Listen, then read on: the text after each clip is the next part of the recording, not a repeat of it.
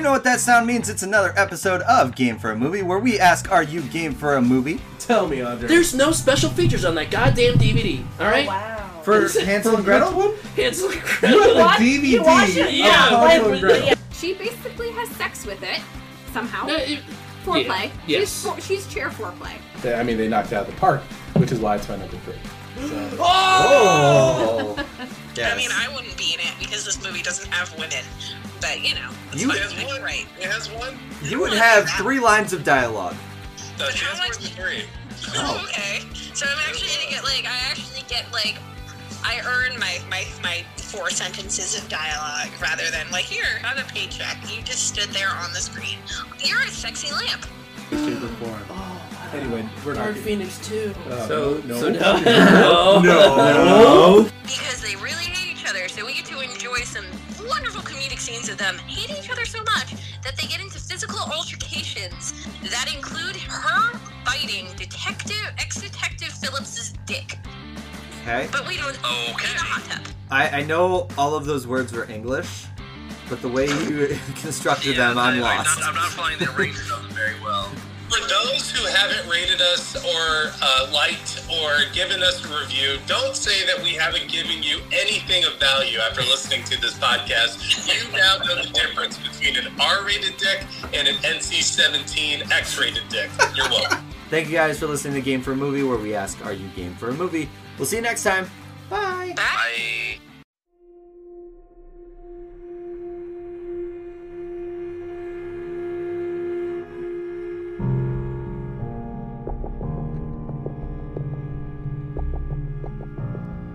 Scary ghost, creepy serial killers, all things that go bump in the night. Enjoy the view from the open shutters.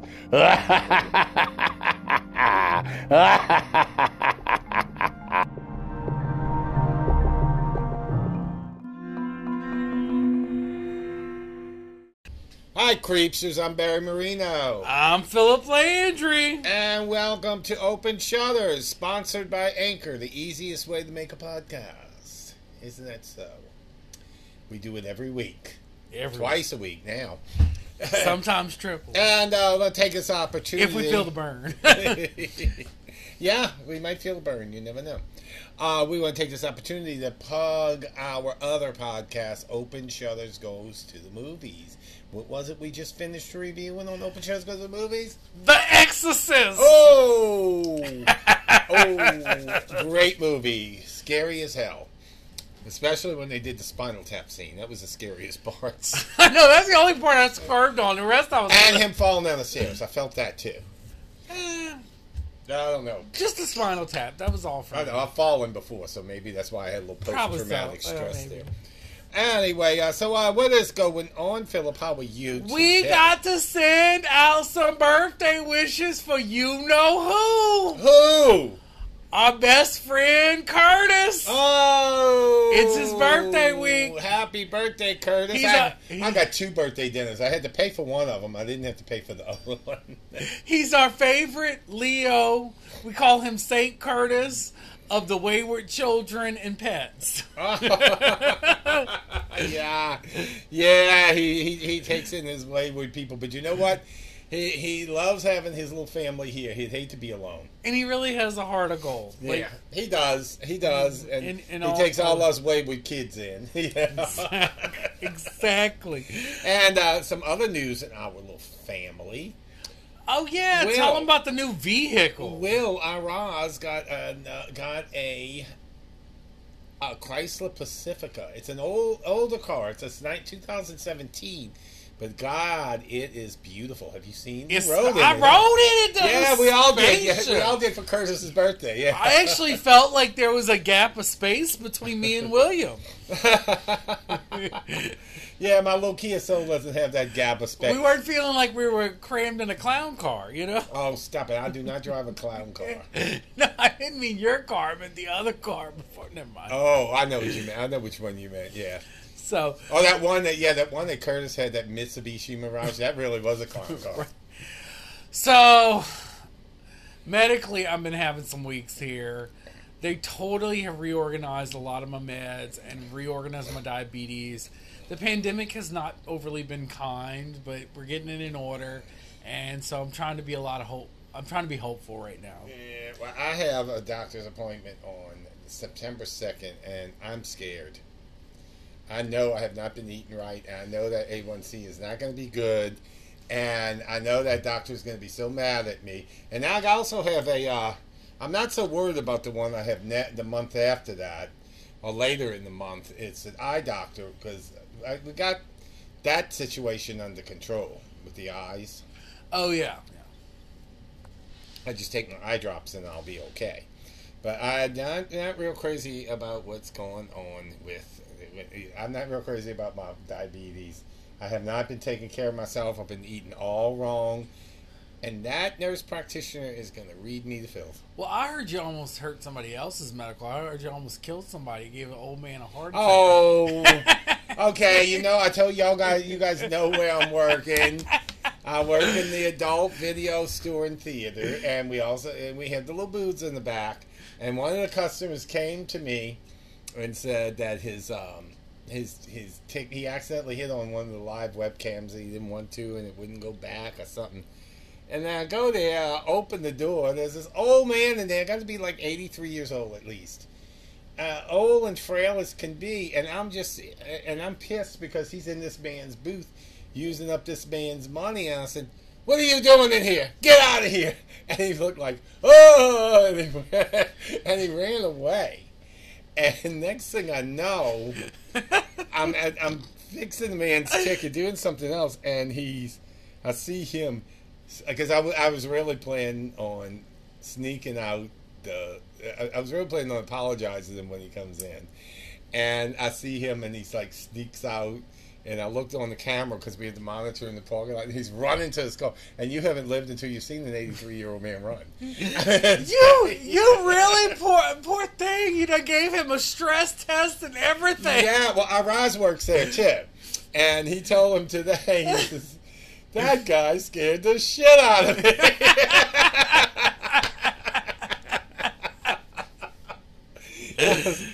I didn't really mean to scare him. I just didn't want him stealing from anybody. And you see, this man does is we give out little tickets with those little codes on the top, and that's those credits for them to see the movie or play on the webcam or whatever. And I had this old man come to me with a bunch of them, looked like they were hidden in the trash to see if there's any credit on them. Yeah. And he's like, goes to the trash to find tickets with credits on them. So, this old man just trying to get his thrill on. He's trying to get his thrill on, but he got to pay like everybody else. Got to pay like everybody else. I don't care if he is on Social Security. So bless am I. him. Bless him. Bless him. Oh, Lord. Okay, it does make... it's terrible. I shouldn't laugh at scaring that pool, but... Oh, it's So you're now the killer of old men? Oh, God, I hope not. Is that your new title? I hope not, because that would make me suicidal. I've probably killed a few old men. Yeah. Let's just leave it at that. So let's go ahead on a more serious note. You have some obits for us. Yes, just 2 this week. But before we do obits, we have to mention both of us. Our hearts really go out to the people of Haiti. It's just like one friend said. Haiti is like, as a country, is like that friend that never gets a break, and you just feel so much pain and sorrow for them because I mean another earthquake. I mean, I remember when they had the last one, which was just a little over a decade ago.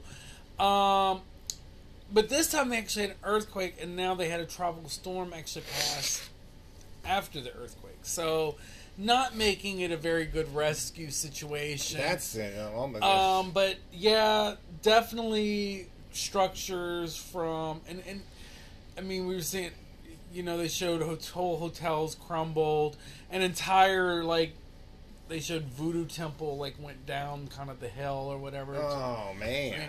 And if anyone understands why I'm bringing up the Corona Voodoo Temple, is a lot of people need to understand Haitian voodoo is a really big influence on what became New Orleans voodoo. Yeah, because Sally, who's like the voodoo queen Yes. here, you know her, right? Yes, yeah. Yeah, she has a connection with Haiti.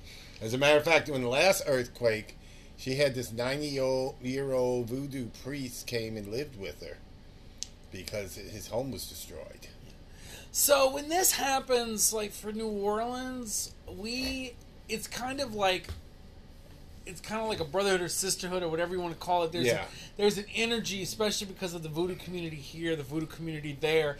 There truly is a connection to Haiti. So when the rest of the country is just like, just maybe feeling sad or saying, oh my God, those poor people, New Orleans actually feels like it's culturally like this family member. Well, not only that, we know strangers to disasters family. ourselves. Yeah, we understand that, but there is this spiritual. COVID was family. something that we shared with the whole country.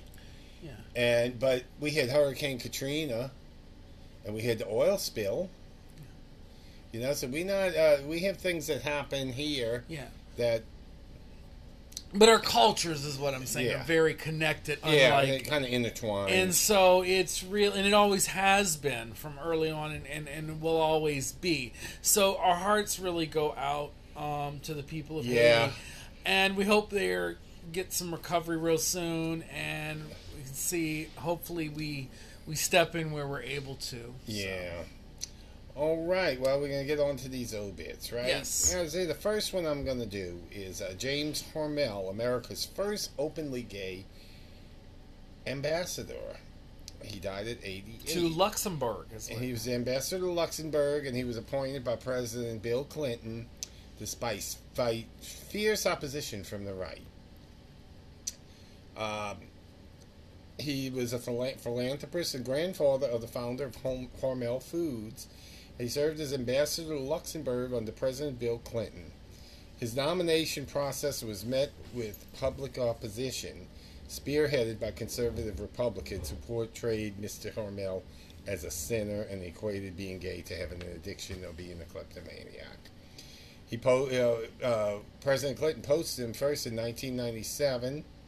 He had been openly gay for 3 decades. The man was openly gay since the 1960s. And he had an impressive record of accomplishments. He was dean of universities, dean of students at the University of Chicago Law School from 1961 to 1967. He established the James C. Hormel Public Service Program to encourage law students to go into public service. And in the early 1990s, he was an alternate representative of the U.S. delegation in the 51st United Nations General Assembly. He was founder director of the City Club in San Francisco and the director of the San Francisco Chamber of Commerce. He was also chairman of Equidix, a San Francisco-based company that manages the Hormel family's philanthropic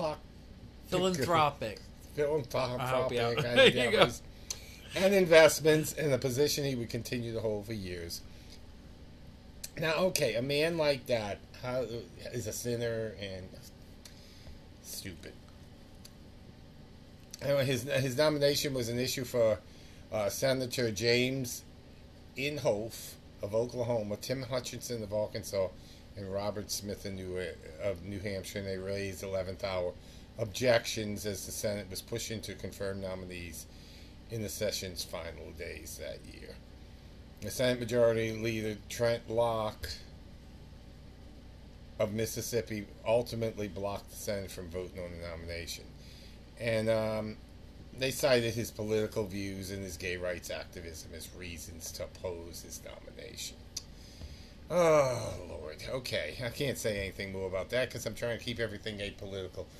But that's important. It still is important to me because think about, were it not for the step to make him an ambassador, would we be seeing now Pete Buttigieg as a Secretary of Transportation? This is true. So you have to look, it has to start with someone. So we always like to highlight when there is a person who was a first. So thank you, James Hormel, for being yourself, for being in that spot, holding that place for those in the community. And I hate to talk about it too much because it actually makes me angry. It really does. And I don't want But let's more look at the positive. I'm trying to get you to look at the positive. Is that Yeah. he did serve. He did. Yes. All right, let's move on to our next one. Is Sonny Chiba, the martial arts star of Bill Kill, died of COVID complications. He was 82. He was a star of martial arts cinema in his native Japan, and he made his name by landing heart-stopping punches and stabbing fictional foes in the throats with only his fingers. His relentless on-screen inspired action auteurs like director Quentin Tarantino and actor Keanu Reeves to emulate his style in their own work and thrill viewers when they weren't cover their eyes. He was a very talented martial artist whose renown grew in films like The Street Fighter and the Kill Bill series. He was 82 years old. Rest in peace, Sonny Chiba. All right, so where are we now? You know what time it is. It's horoscope time. It's horoscope time. It's horoscope time. It's horoscope time. You're It's trying to be horoscope cheerful time. because I think I went really dark this week. I don't know if it was because of being a medical week again. I'm gonna get that Howdy Doody song recorded somehow. But I've now decided to take all the signs and isolate them into their own little personal hellscape nightmare spaces. Well, since our second half and our true crime cover this week is very, very, very dark, I guess this goes with it. I guess it's fitting. So I'm going to place y'all all in some... It's kind of like landscapes or cityscapes or whatever kind of scape you want to call it, except it's not so pleasant.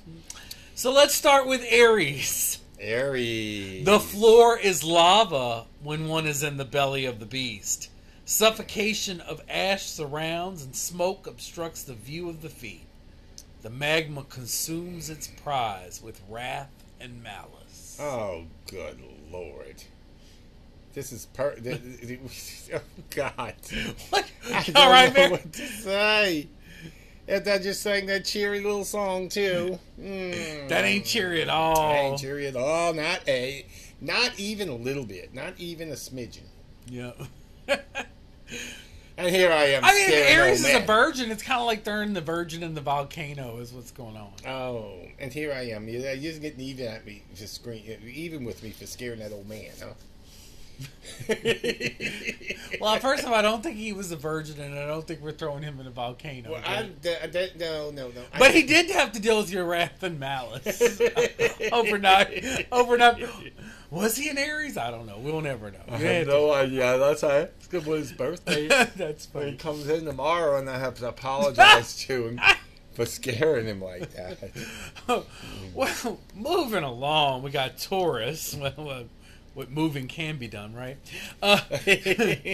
Taurus, crumbling underground parking garage with high beam halogen lights strung up above cold stainless steel tables that are placed in between the lines of each parking space.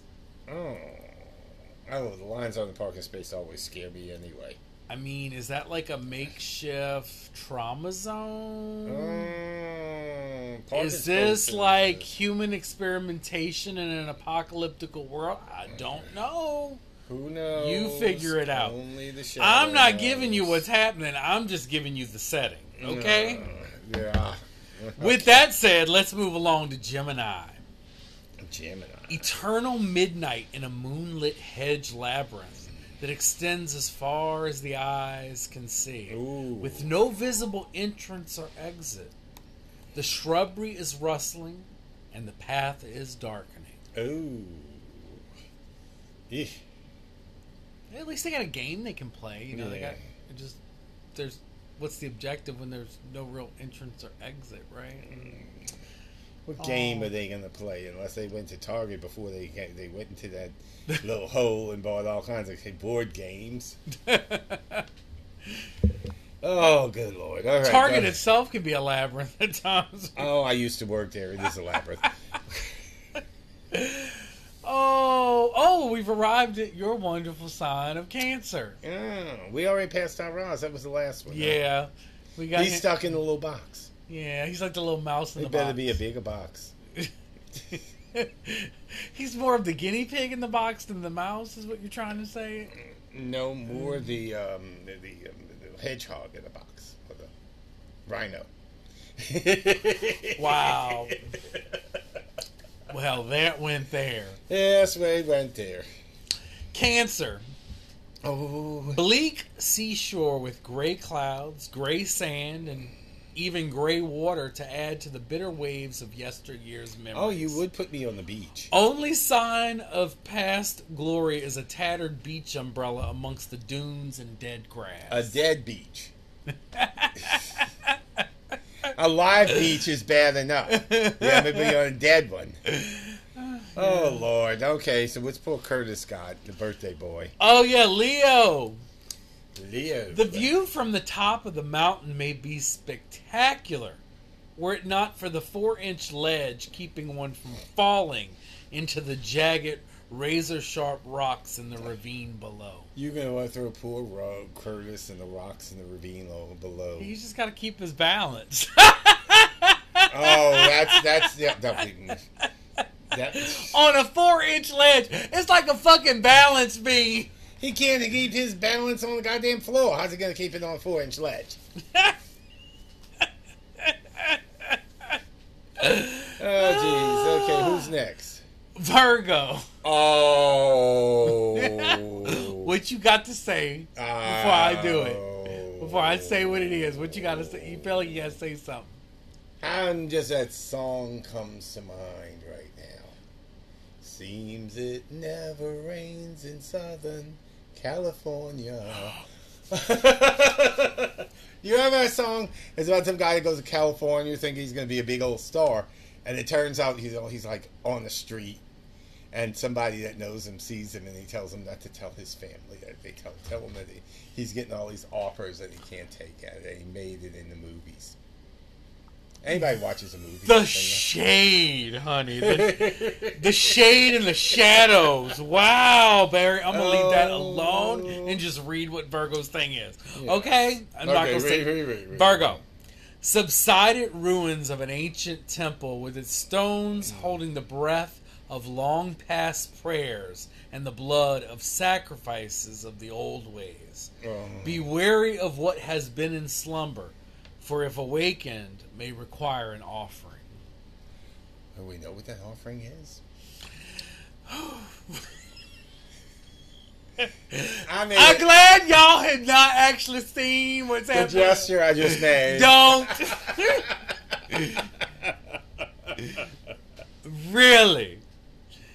Ooh. Yeah, that was a really moment. You're going to maybe have to take a couple of walks back. I'm going to have to give you a Xanax to calm down after this. Lord. Oh, yeah. Shit. Well, calming down or not calming down, let's move along to Libra. That's your mama. Yeah, my mama. I don't know if she'd like this. She may or may not. I don't know. Thick, overgrown jungle with a canopy making day look like night and night look like the absence of all light. No, she didn't like him fun. Every being is a danger, from shadow cats to snakes on vines to the vines themselves. Oh. Even the air within is potent to trap the mind and lose all its reason. Ooh. Ooh. Well. Got some toxic plants in the jungle. That sounds like some Jumanji stuff going on there. Yeah. I don't think she would like the jungle, but she wasn't a big old animal fan. Welcome to the jungle. Then she might run into a giraffe. And Lance sends me a cutest picture of a giraffe on a Facebook message, and I was like, "Why didn't you buy it for me? You scared of giraffes?" I was like, "Not stuffed ones." What was that little giraffe thing I found at? I found at Target. You were talking about Target. There was that a What was that little? There was some little. It was like in the children's school supplies. It was the giraffe thing. It was funny. Yeah. I think I was trying to horrify you with that. Why y'all horrify me with cute giraffes? You're supposed to horrify me with real ones, like you did at the zoo when those things came. We're just waiting for the weather to get cooler, and we're gonna drag you back to the zoo. Don't y'all worry. took me to that zoo, and put me by and that giraffe put its head right by me. What kind of color? What color did I turn after that? Ooh, Lord, you turned a whole bunch of colors and looked like you was about to pass the hell out. I thought I was going to die right there. I know how that old man feels. Oh, really? What are you searching for still? I'm searching for that picture I wanted to show you. I know. Look at it that way. Well, while you searching for that, I'm gonna move on to my ratchet ass sign of Scorpio, and let them know what's going on. Pitch dark in a run-down mine shaft, with only the occasional sound of a fluttering bat or the echo of spirits trapped below. The way out is shut, but the way deeper in is calling. Oh, and is that you? Yeah. Oh, you always give yourself the easy ones. Although I might actually enjoy being trapped in a mine shaft. I can't wait to see what you're doing to your husband. Being trapped in a mine shaft just gives me more chance to go find some stones, so that if I do find a way out, I could, nothing else. I might talk to the little creatures that live in there or whatever, if there are any. Shh. Sagittarius. Oh yeah, that's my man. Sagittarius. Yeah, my partner. Library of empty scrolls and books full of blank pages, providing no answers and no hope. A solitary flame in a fire pit at the center of the edifice. The choice?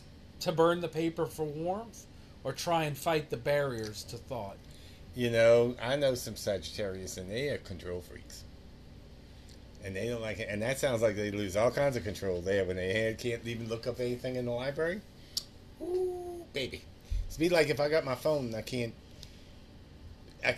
research a movie actor or something after I see him at the movies. Oh no, because Sagittarius is always like to have access to prove their point. Yes. So be not having access to that, oh my God, that would just kill them. And the sad point is they're stuck by themselves in there, which is even worse. So they don't just, y'all gotta look at this closely. They don't just have no evidence to prove their point. They have no one to prove their point to. Oh, yeah.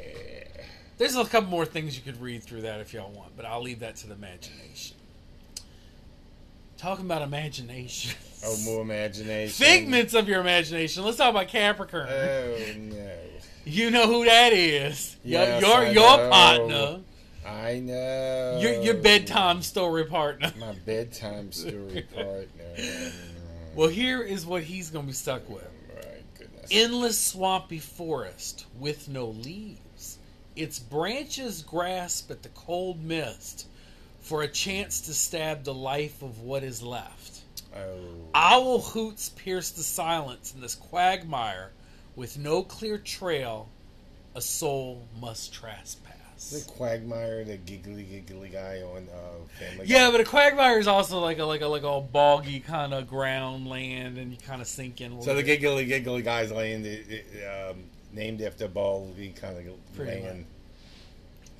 Pretty much. Aquarius. I don't know why I'm sounding so excited about Aquarius. I feel like I'm about to be like, ooh, and then I'm gonna be like, oh shit. That's what they're gonna be saying. Desolation of a desert wasteland with the sun beating down on the cracked earth as vultures circle above. Hoping on mirages and dreaming a djinn will emerge from the rolling dust storms to quench the thirst and desperation. Oh my goodness gracious. They got some thirsty Aquarius out here. They're going to be looking for that spring. Well, I hope they don't find that spring that them National Lampoon Vacation family found. Sorry to say there's no midnight at the Oasis. Sorry, y'all camel has long been put to bed and is now just bones. What did they think that cesspool was? They thought it was a hot mud spring or something? Oh, wait. In a new vacation movie. Oh, yeah. What was that? Yes. They thought they were wallowing in this exotic mud, and they were actually wallowing in, let's say, something else. Oh, in other words, it basically turned into Woodstock 99. No, it wasn't even Woodstock. No, Woodstock 99. They were bathing in the shit. It was a certain person we know's trailer. They were bathing in. Oh. As in kick the bucket. Well. All right, we got one more, right? Mom's Pisces, honey, but they might not like me after this. Pisces, honey. Stuck in a canoe on the raging river that just keeps forking at every turn. Going down river, but with no destination found, one must stay afloat. Continue to choose right or left, but the unforgiving rapids leaving all wet and weary. Oh, man. So enjoy our little nightmare hellscapes that you can't wake up from. Our next half is really going to be a nightmare. It's the Night Stalker. Yeah. Richard Ramirez. And I'm going to tell you, you think them horoscopes were a nightmare. You ain't seen nothing yet. So if you dare stick, but I got to give you guys some warning. It's very, it is very,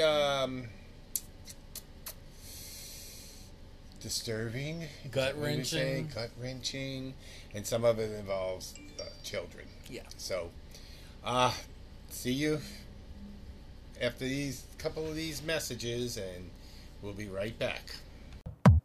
It's time to feel the rage. Join us on Film Rage, where we talk movies, current releases, coming attractions, streaming, and classic films as well. Directors and actors, beware as you cannot hide from the rage. My name is Bryce, and I'm part of the Film Rage crew, which also includes Jim. Hey. And Murray. Yo.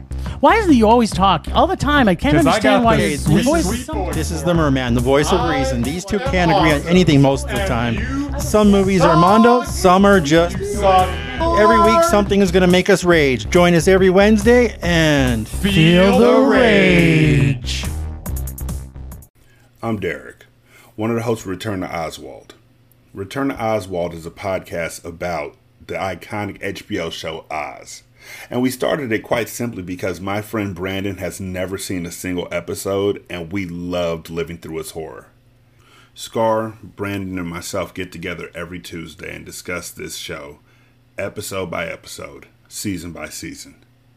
We have great conversations and nothing gets held back. We respect each other too much to lie. And we talk about how absurd this show really is when you look back at it. Like, how long is the time frame in Oz? People are getting executed within like 3 days of getting there. And why do they show people if they're just going to kill them within 8 minutes? That did happen. And why hire so many rappers to play bit roles? Is there a quota? Why is there a direct pipeline between this show, The Corner, and The Wire? Oh, and The Sopranos. We didn't forget about y'all. Also, how does Adebisi's hat stay on? Why didn't anybody ever notice he had a CD player in his drawers? And why won't they put cameras up in that gym? These are all questions we talk about, and more. So, check us out. Go to Linktree/HBO RTO to find our latest episode. You can also just type us into your favorite podcatcher. Thanks for checking us out. That's me. Fucking role model.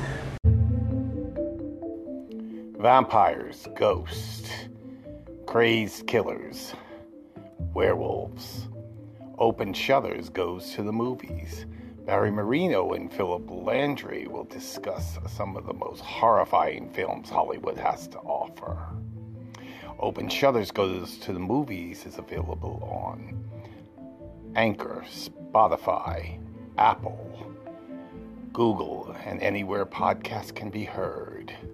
Enjoy the view from the silver screen, but don't make it your final credit.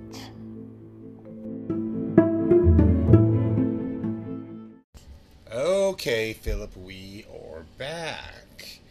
And this week is the next installment of our series, The Devil Made Me Do It. And we are covering the devil himself right now, incarnate. It is Richard Ramirez, also known as the Night Stalker, also known as the Valley Intruder, because he first started off as a rapist, you know that? Yes. So, let's get with his background first. Now, Richard Ramirez was born in El Paso, Texas on February 29th, 1960, and he was the youngest child of Julian and Mercedes Ramirez. His father was a Mexican national and former Ciudad Juarez policeman, and he later became a laborer on the Atchison, Tocopilla, and the Santa Fe Railroad. You know, Judy Garland sang about that in the movie The Harvey Girls. Oh, goodness. So anyway, his father was extremely abusive. He was an alcoholic, and he was prone to fits of anger that often resulted in physical abuse between his wife and children. So 12-year-old Richard, or Richie, he used to sleep in the cemetery to get away from his father's abuse. That's kind of... That sounds pretty... Yeah, let me just go hang out with gross. the dead. Yeah, hang out with the dead. So when he was 12 years old, he was sent to live... he started getting really influenced with his cousin Miguel, or Mike, as they called him, Mike Ramirez. And he was a Green Beret combat veteran, and he had already become a serial killer back in Vietnam. And he often boasted about the brutal war crimes he committed. And he had Polaroid photos. Did you see that in the thing? Yes. Polaroid photos of the women he raped and murdered in Vietnam, and some of them he had severed their heads, and he has a picture of them holding their heads and smiling, like he just hunted game or something. And was doing this to human beings, and he used to show these to a 12-year-old kid. Now, come on, Phil. What do you think about the 12-year-old kid seeing that? I don't know. That's for a 12-year-old mind. That's going to definitely influence a 12-year-old mind. And the funny part about it is that Richard Ramirez didn't find. He said he had later in interviews said that it didn't even traumatize him. It didn't bother him at all to see that. He had no. He was already a psychopath at 12 years old. That's the point. He was born. We're going to add a little insult to this injury. Miguel gets into a fight with his wife and picks out a gun and shoots her in the head and kills her right in front of Richard. And Richard just stood there staring, didn't even try to help her, anything. Nothing. Like it was just a walk in the park for him. Like he'd never seen this. Like he'd been used to this all his life. It was weird. So this happened on May 4th, 1973. He shot his wife, Jessie, in the face with a handgun during a domestic argument. And like the graphic photos and stories of his war crimes in Vietnam, Richard Romero would later similarly remark while in prison, seeing this event unfold wasn't traumatic for him in any traditional sense. But it fascinated him to see his wife, his cousin kill his wife. So Mike went to jail, and he went to live with his older sister Ruth and her husband Roberto. But Roberto is a peeping Tom. Oh, wow. All kinds of insult added to injury in this thing. And he used to go around the neighborhood and peek in women's windows. And then he started taking like 12, 13-year-old Richard with him and taught him how to be a voyeur. Taught him how to be in Vietnam. What the hell kind of family is this? Where did these people Dysfunction isn't even the word for this. It's like malfunction. At this point, it's like utter malfunctional family, okay? You know you have dysfunctional families? This is a malfunctional family. So after Mike was found non-guilty for Jesse's murder by reason of insanity, and he spent 4 years in the Texas State Mental Institution. I thought Texas was supposed to be tough on crime. I thought they were big old badasses that didn't put up with any of that stuff. You think, but then there's other times, there's certain things they just... I don't even know what to say here. Just let things go free that should not, you know? Yeah. So, Richard Ramirez, at the age of 14, he started using LSD and developed an interest in Satanism. This is where the devil made me do it comes in. I mean, I think he always had a fascination. Like, I want to hear him rephrase this. I think he always had a fascination with Satanism, even from being a small child, probably. Yeah. It just, because there's things that just do not add up. His reaction to all these things that family members were doing when he was younger, it just makes you think he was already a playground for the devil. When Mike got out of jail, he was doing drugs and rape with Richard and alcohol. And he was also accompanying Roberto on their nighttime walks of peeping Tomism, voyeurism.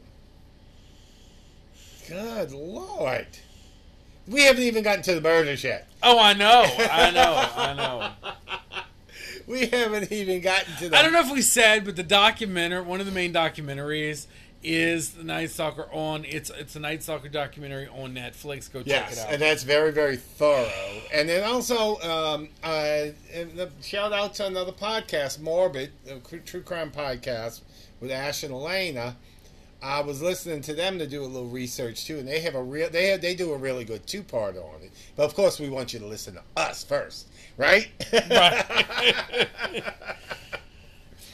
So anyway, he began violence and rape, and when he was still in high school, and he took a job at a Holiday Inn, and he used his pass key to rob patrons while they were sleeping, robbed the guests while they were sleeping. And one time he sexually fondled and molested 2 children in the elevator of the hotel. All I can say nowadays, was never prosecuted. Thank God for background checks nowadays. Like, I guess I guess people didn't think to like. And he didn't even get fired until he went into a room. Oh no! And tried to rape some woman, and a husband beat the crap out of him. Yeah, I mean, he beat him up at the scene, and that's when they finally fired him. And his criminal charges were dropped when they lived out of state and declined to testify against him. I was shaking my head the whole time on the Holiday Inn thing. So he dropped out of Jefferson High School in the 9th grade, and at the age of 22, he moved to California, where he settled permanently. Oh, California. It's always California, isn't it? Well, don't they say the Devil's Triangle is in Southern California? Yeah. I think so. Like that little area of... Yeah. So, the first murder we know of was a 9-year-old Chinese-American girl named Mei Ling, in the basement of the apartment building where he was living at the time, in the Tenderloin district of San Francisco. And she was with her 8-year-old brother when she reportedly lost a dollar bill and went to look for it. And she ran into Richard Ramirez. And he approached her and told the girl he knew where the dollar was and where to follow him into the basement. And the child followed him down there, and he beat, strangled, and raped this little girl before stabbing her to death with a switchblade and hanging her partially nude body from a pipe by her blouse. This is his first known killing, and it wasn't identified being connected to the Night Stalker until 2009, when they found his DNA matched the sample obtained at the crime scene. And in 2016, officials disclosed evidence of a second suspect identified through a DNA sample, who was believed to have been present at her murder, at the girl's murder. So here's a list of his.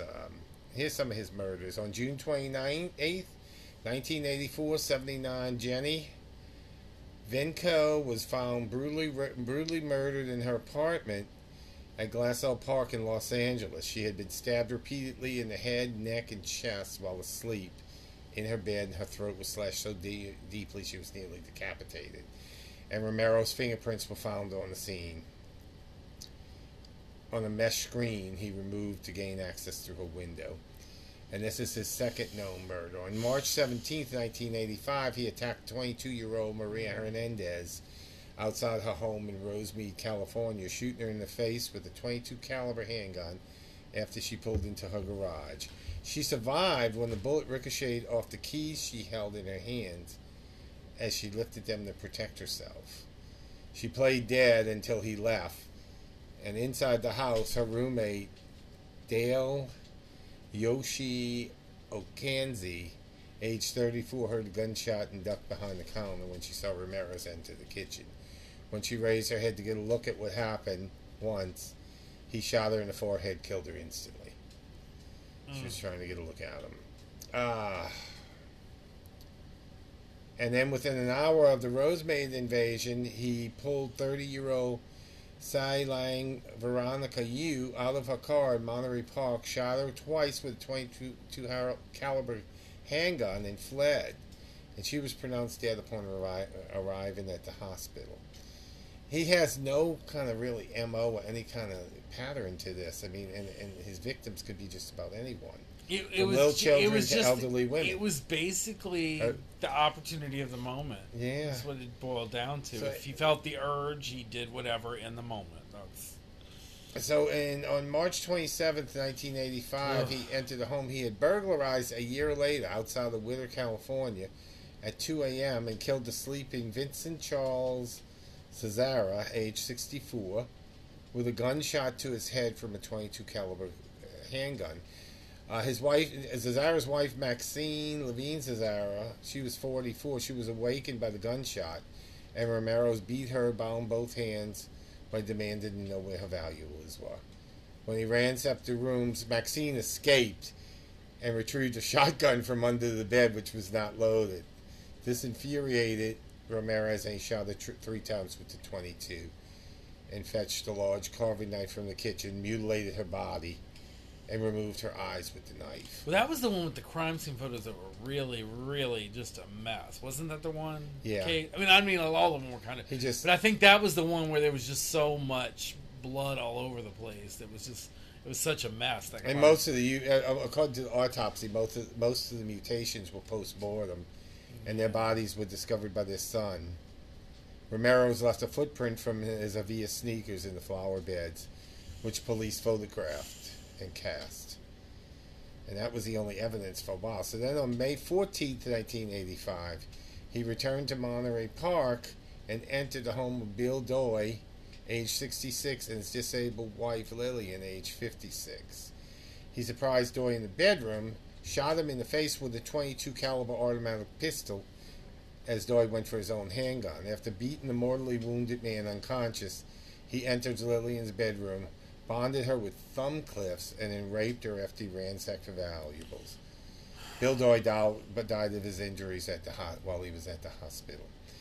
Next one is on the night of May 29th, 1985. He drove a stolen car to Monrovia and stopped at the house of Mabel Ma Bell, age 83, and her disabled sister.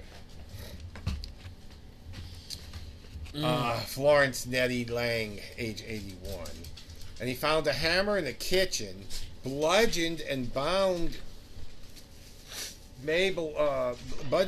Florence Lang in her bedroom, and then bludgeoned Abel Bell before using electrical cord to shock the woman. And then after he raped Lang, he used Bell's lipstick to draw a satanic pentagram symbol on her thigh, as well as the wall of the bedrooms. The women were found 2 days later, alive but comatose, critically injured, and Mabel Bell died of her injuries in the hospital. And the next day, May 30th, he drove the same car to Burbank, sneak into the home of Carol Kay, 42-year-old Carol Kay, and at gunpoint he bound Carol Kyle. I'm sorry, read that wrong. At gunpoint he bound Kyle and her 11-year-old son with handcuffs and ransacked the house. He released Kyle to direct him where the family's valuables were, and he raped her repeatedly. Romero's also ordered her not to look at him, telling her at one point he would cut her eyes out. He fled the scene after retrieving the child from the closet, and he bonded the two together with handcuffs. He didn't kill them; they survived. On July 2nd, 1985, he drove a stolen car to Arcadia and randomly selected the house of Mary Louise Cannon, 75, a widowed grandmother. After quietly entering her home, he found her asleep in her bedroom, plunged her into unconsciousness with a lamp, and then stabbed her to death using a 10-inch butcher knife. He repeatedly stabbed her body after she was already dead, and she was found dead at the scene. On July 5th, 1985, he broke into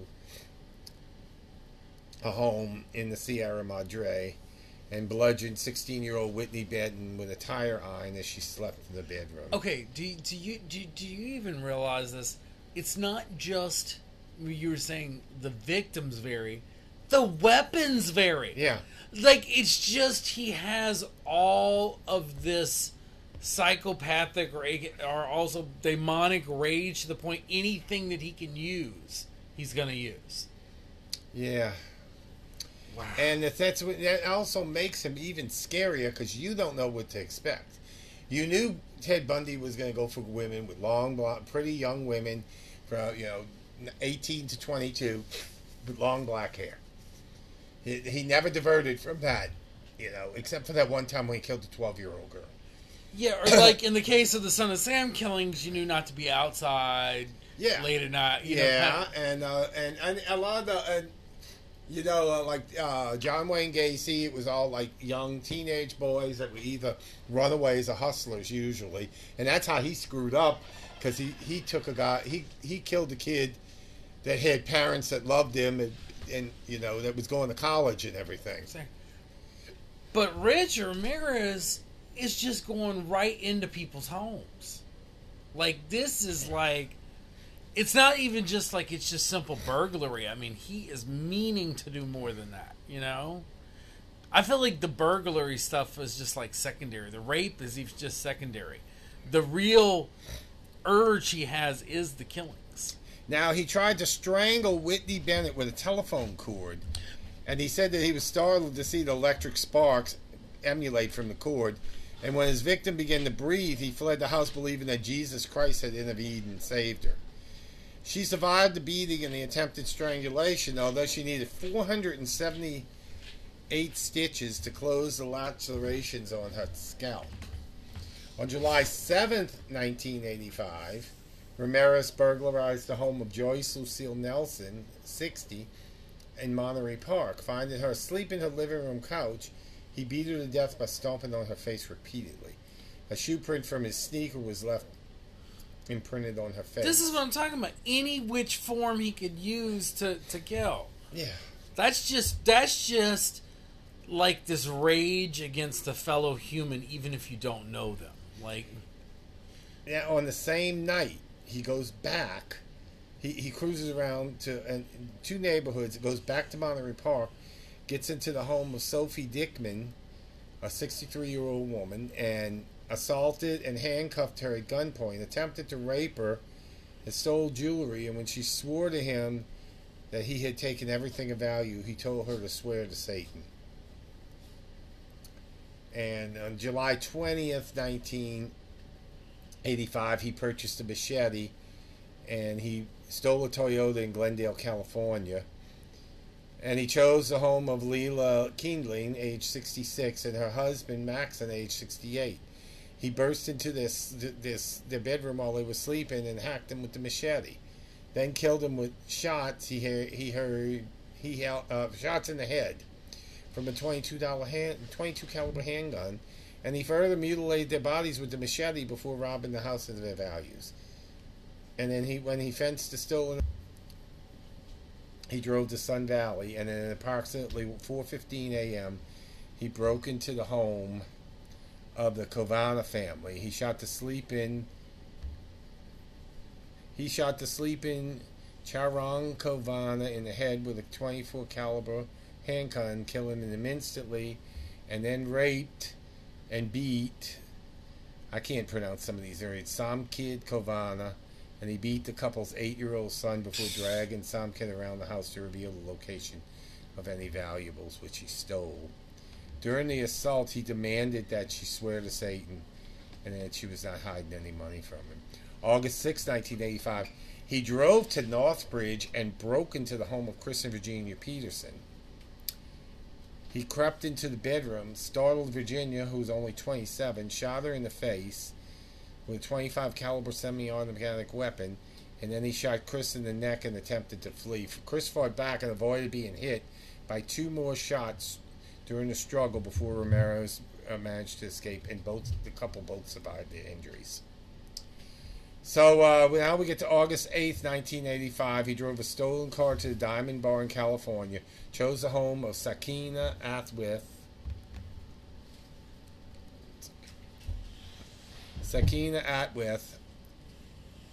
And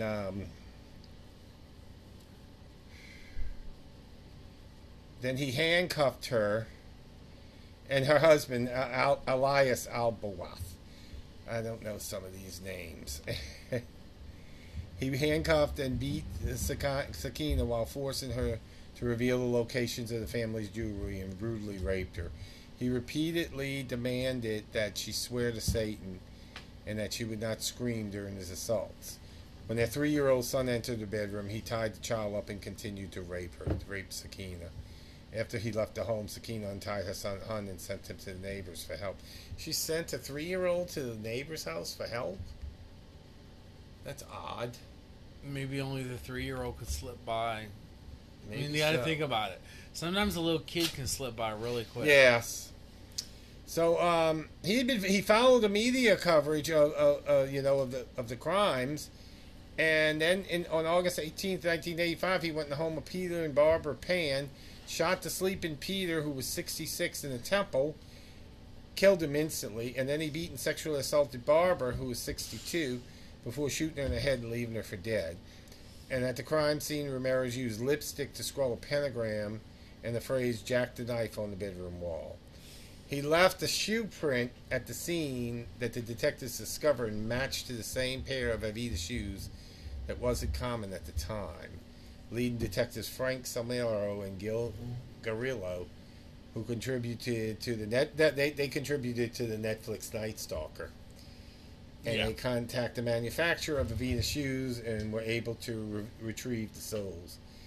And that's when they discovered the make and distribution across the United States, and only 6 of them existed in size 11.5, which happens to be my size. 5 of them was shipped to Arizona, 1 shipped to a shoe store in Los Angeles, and it was evident that the one pair of I shoes occasionally and wear the 11.5. Normally 12. and the size of the kind California that had belonged to Ramirez. That's how they discovered him. So when it was discovered, the ballistics, the shoe print evidence, and the Los Angeles crime scene matched the Pan scene crime. San Francisco's then Mayor Dianne Feinstein divulged information, including the gun caliber in a television conference. This leak infuriated the detectives in the case, as they knew the killer would follow media coverage, which gave him an opportunity to destroy crucial forensic evidence. And Ramirez, who had indeed been watching the press, dropped his size 12 Avita sneakers over the side of the Golden Gate Bridge. So that stupid bitch fucked it all up for everybody. Mm-hmm. What is it about these mayors that fuck everything up? I don't know. He remained in the area. You for do 4 realize days. who that was, huh? Dianne Feinstein. Yeah, Yeah, I know who it was. I know who she is. I'm pissed at her for this. I don't normally dislike her, but I'm pissed at her for this. So on August 24th, 1985, he traveled 76 miles south of Los Angeles in a stolen orange Toyota Mission Viejo. And that night he arrived at the home of James Romero, who had just returned from a family vacation. to Rosarito Beach. Rosarito. What are we talking about, Rosarito Beach? It's a Mexico. It's not far from to get from California. So yeah, it's and Romito's 13-year-old son James Romito III happened to be awake and heard Ramirez's footsteps outside the house. Thinking it was a prowler, James went to wake his parents, and Ramirez fled the scene. James raced outside, noticed the color and make of the car, and then he got a partial plate number, and he contacted the police with the information. Yeah. And after this, he broke into the house of Bill Carnes, who was 30, and his fiancee Inez Erickson, who's 29, through a back door. He entered the bedroom while they were sleeping, awakened them, and he cocked a .25 caliber handgun. He shot Carnes 3 times in the head before turning his attention to Erickson.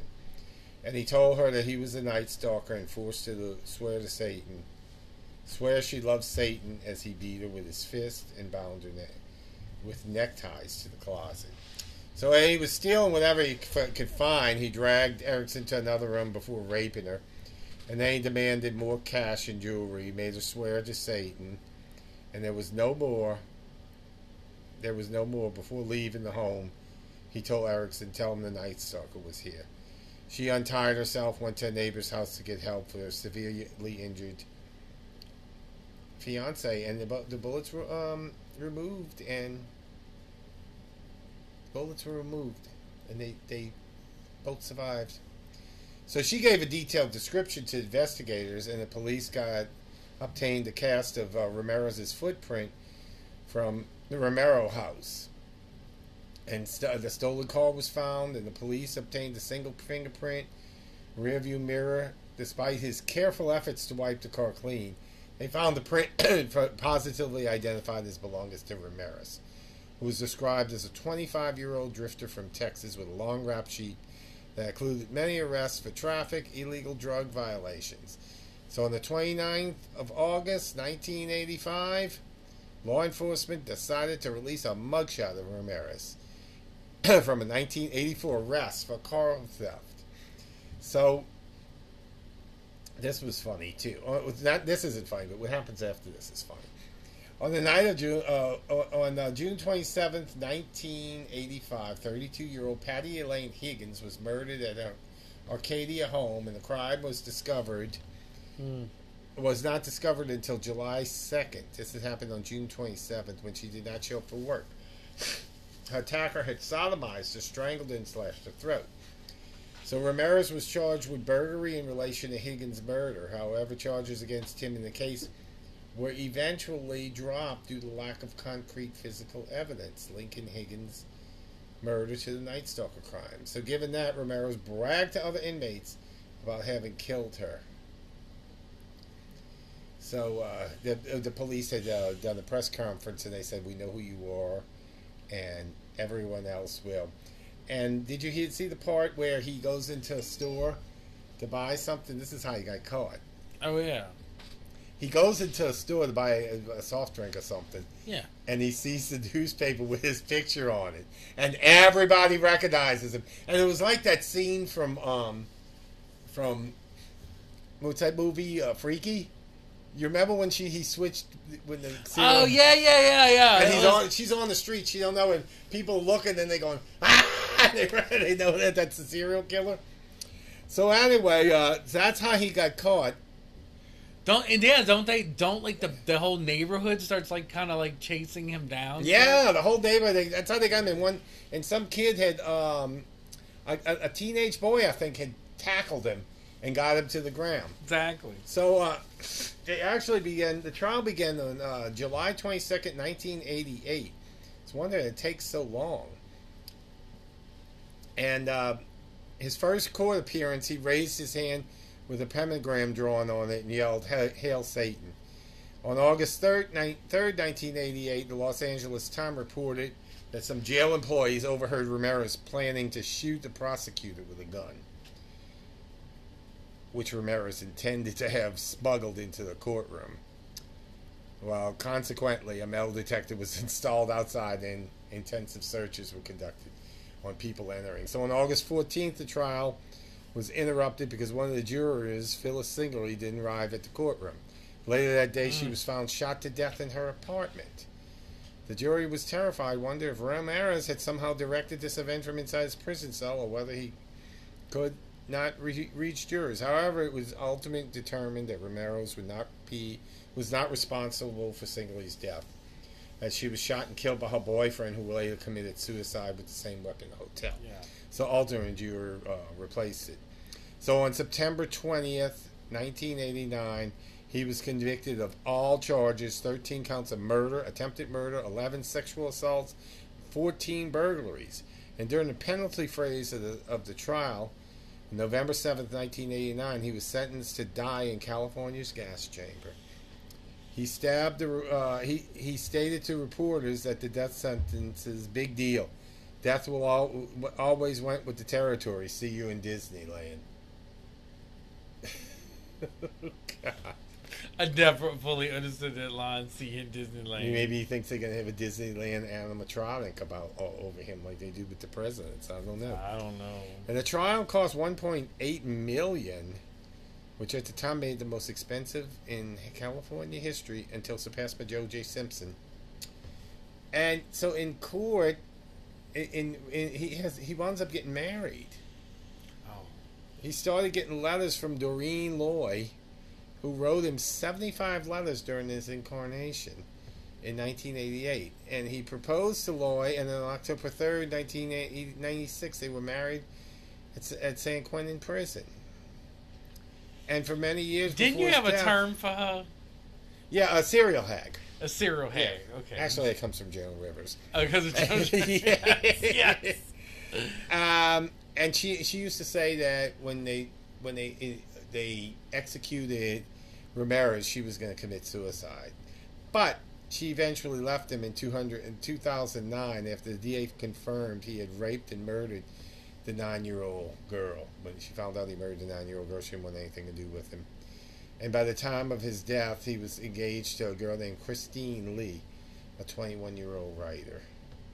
He tried to appeal his death sentence, and no can do. Now, a psychiatrist, Michael H. Stone, described him as a made psychopath as opposed to a born psychopath. And he says Ramirez's schizoid personality disorder contributed to his indifference to suffering and his victims and his untreatability. He also stated that Ramirez was knocked unconscious and almost died on multiple occasions.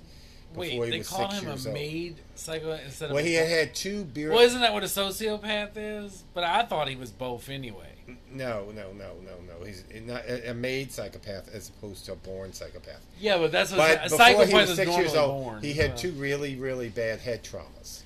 Oh, which is more the biochemical. Could destroy parts of the brain that makes you make your choices. That's what he means. Okay. All right. That doesn't excuse any of it. So no. I'm just Richard Ramirez can never get out of jail because he's dead. He died of complications secondary to B-cell lymphoma. Lymphoma, the cancer, right? Yes. And at Marin General Hospital in Greenby, California, on June 7th, 2013. And he's also been affected by chronic substance abuse, and he had hepatitis C viral infection. He was 53 years old and had been on death row for more than 23 years. He probably would have been in his early 70s before his execution was carried out, due to California's lengthy appeal process. So, we're going to talk a little bit about this guy. What is your take on this dude? So, no matter how you determine, the idea of psychopath, yes, we got that. So, fitting it with what our theme is, the devil made me do it. Yeah, well, yeah. I got a couple of things to say about that, too, yeah. This case is very different than, say, the two we've done before. In the case, this is like a lone kind of servitude to Satan, which gets a little confusing because some people are going to be like, oh, was he just deluded or was it really Satan? The point is, does it really matter when you're sitting there saying, Hail Satan, and you're telling the victim, swear to Satan? You set an allegiance, whether you're formally doing it in ritual or not, you've set an allegiance. Well, the thing is, the thing I see about all of this, one thing, for one thing, he said that he loved the band AC/DC. And it was one of the songs he says inspired him to do all this killing. And at that time, that's when all these, Christian, were trying to get they were blaming the band AC/DC for this. And then you'll have like Oh, and the Christians, because of all that went down in the 70s and all that was going on, they were searching for what then eventually became known as the Satanic Panic. They were searching for someone to blame at every corner as being for Satan. So I am going to say the Richard Ramirez case did not help that situation at all. No. And they were going to, you're right, whether it be AC/DC, Black Sabbath, they were looking for all these bands to blame. They didn't like rock and roll music, so they want a scapegoat, so they saying, oh, it makes people go out and murder people. Well, how many fans does AC/DC have? How many of them go murdering people? Just percentage-wise, the only thing I see, the only one I know of is this one. You know? There you go. So that tells you it's not what. If you were blaming it on the band, shouldn't it be more people, right? Doing the killing, and then there wasn't. And that just goes back to the idea of what I always say. Honestly, you cannot fault artists and entertainment creators for the actions of a psychopath. Yeah. I mean, they've been trying to do that, and you can't censor art. You just can't censor art. If we start censoring art... And you can't legislate morality either. I mean... Right. And you can make sure people don't get murdered. You can make sure people don't have their things stolen from them. Part of legislating that morality is we cannot tell people of a certain religious faith that is not our own that they are evil, wrong, and they deserve to be in prison or locked up. And that's kind of where a lot of the Christians were trying to go, and the conservative Christians in the 80s were trying to brand all Satanists and practitioners of witchcraft who may not be Satanists and any kind of magical practice. They were even, get this, they were conservative Christians going after yoga practitioners. They were going after Harry Potter in the 2000s. Well, no. Let's just keep it to the 80s I'm talking about. They were going after certain yoga practitioners, branding them as servants of Satan. So the Satanic Panic reached a level of such insanity, but a lot of it does boil down to the sphere of what Richard Ramirez caused. And I think at one level he gloated in that fear. Yeah. He relished in that fear. And he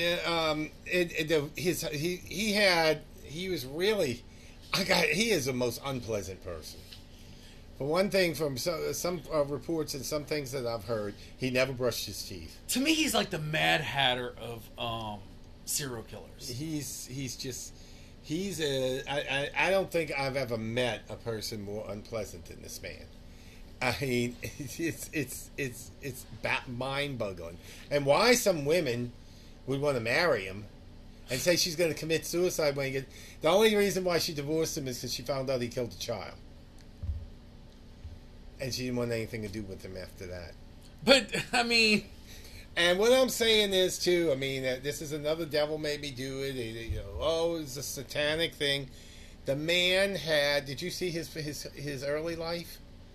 He can't use anything as a scapegoat. He's crazy. It was nothing spiritual. It's mental illness and definitely bad and bad breeding. That's what it is. It's plain and simple like that. Yeah. It's not. I can't go around saying, he did satanic stuff, so that made him do that. And he was abused. as a child.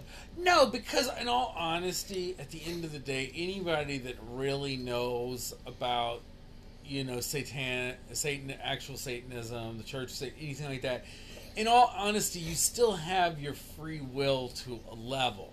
Yeah. And the Church of Satan actually would never agree in the manner in which he was doing things, Nobody's going to murder people because Anton LaVey's a Satanist. Or was a Satanist, because he's dead now. Right. So, that's just where I'm kind of getting at, is like, why... Richard Ramirez will always be this enigma in the culture of crime and serial killing. Is what was he really? There's a level, he was a product of the society, he was a product of his own psychosis, he was influenced. Well, he was shown pictures when he was 12 years old of his cousin who he admired, who he looked up on, pictures of him holding severed heads of women in Vietnam he had murdered, of villagers.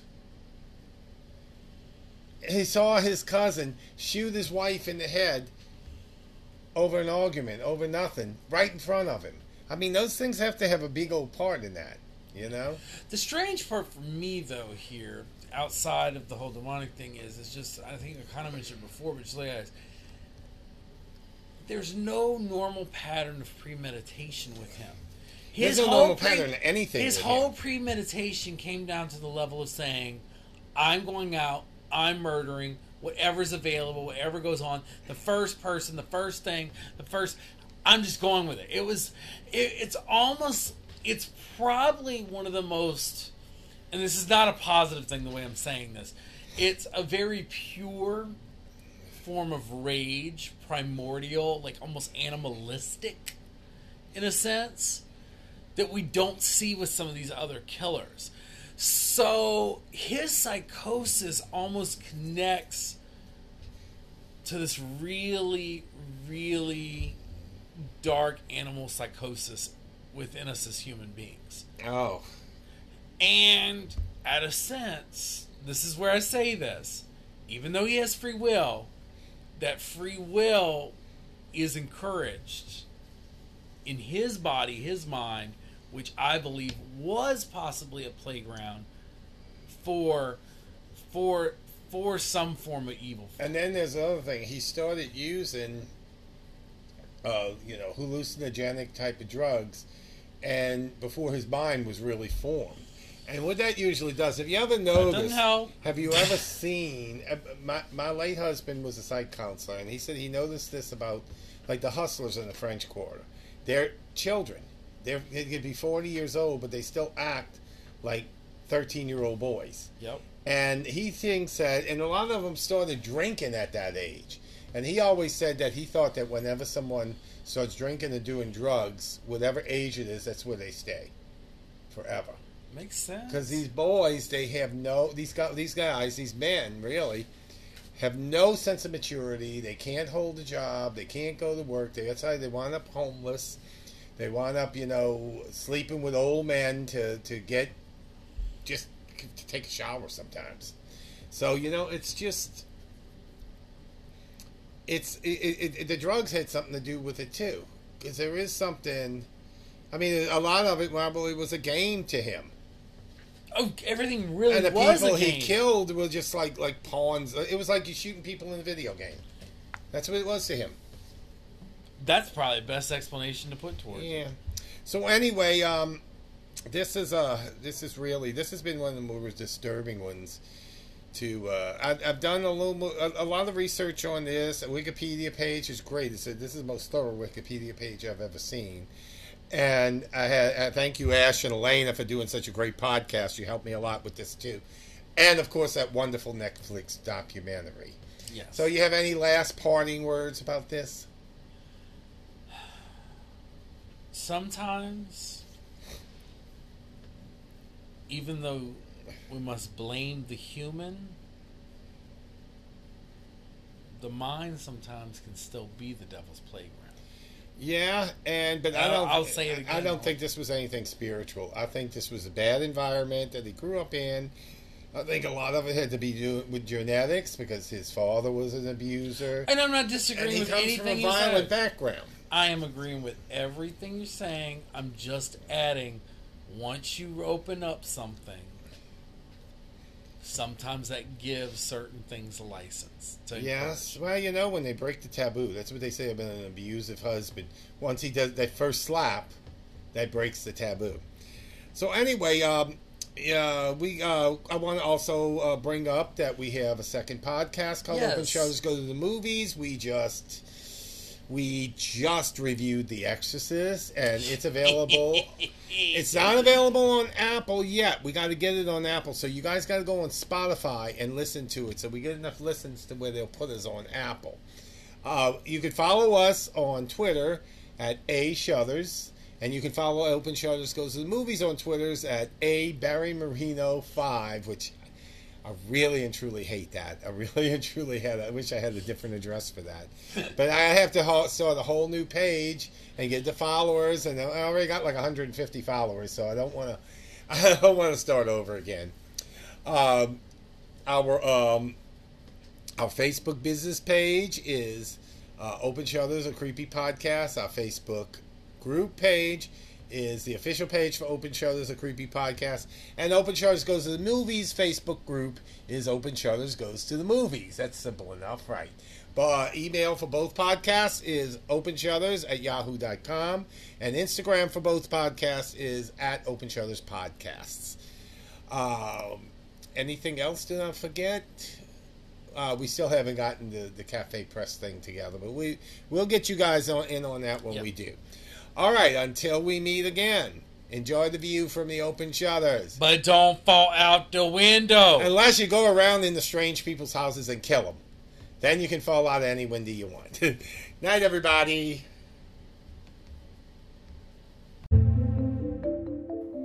Vampires, ghosts, crazed killers, werewolves. Open Shutters Goes to the Movies. Barry Marino and Philip Landry will discuss some of the most horrifying films Hollywood has to offer. Open Shutters Goes to the Movies is available on Anchor, Spotify, Apple, Google, and anywhere podcasts can be heard. Enjoy the view from the silver screen, but don't make it your final credit.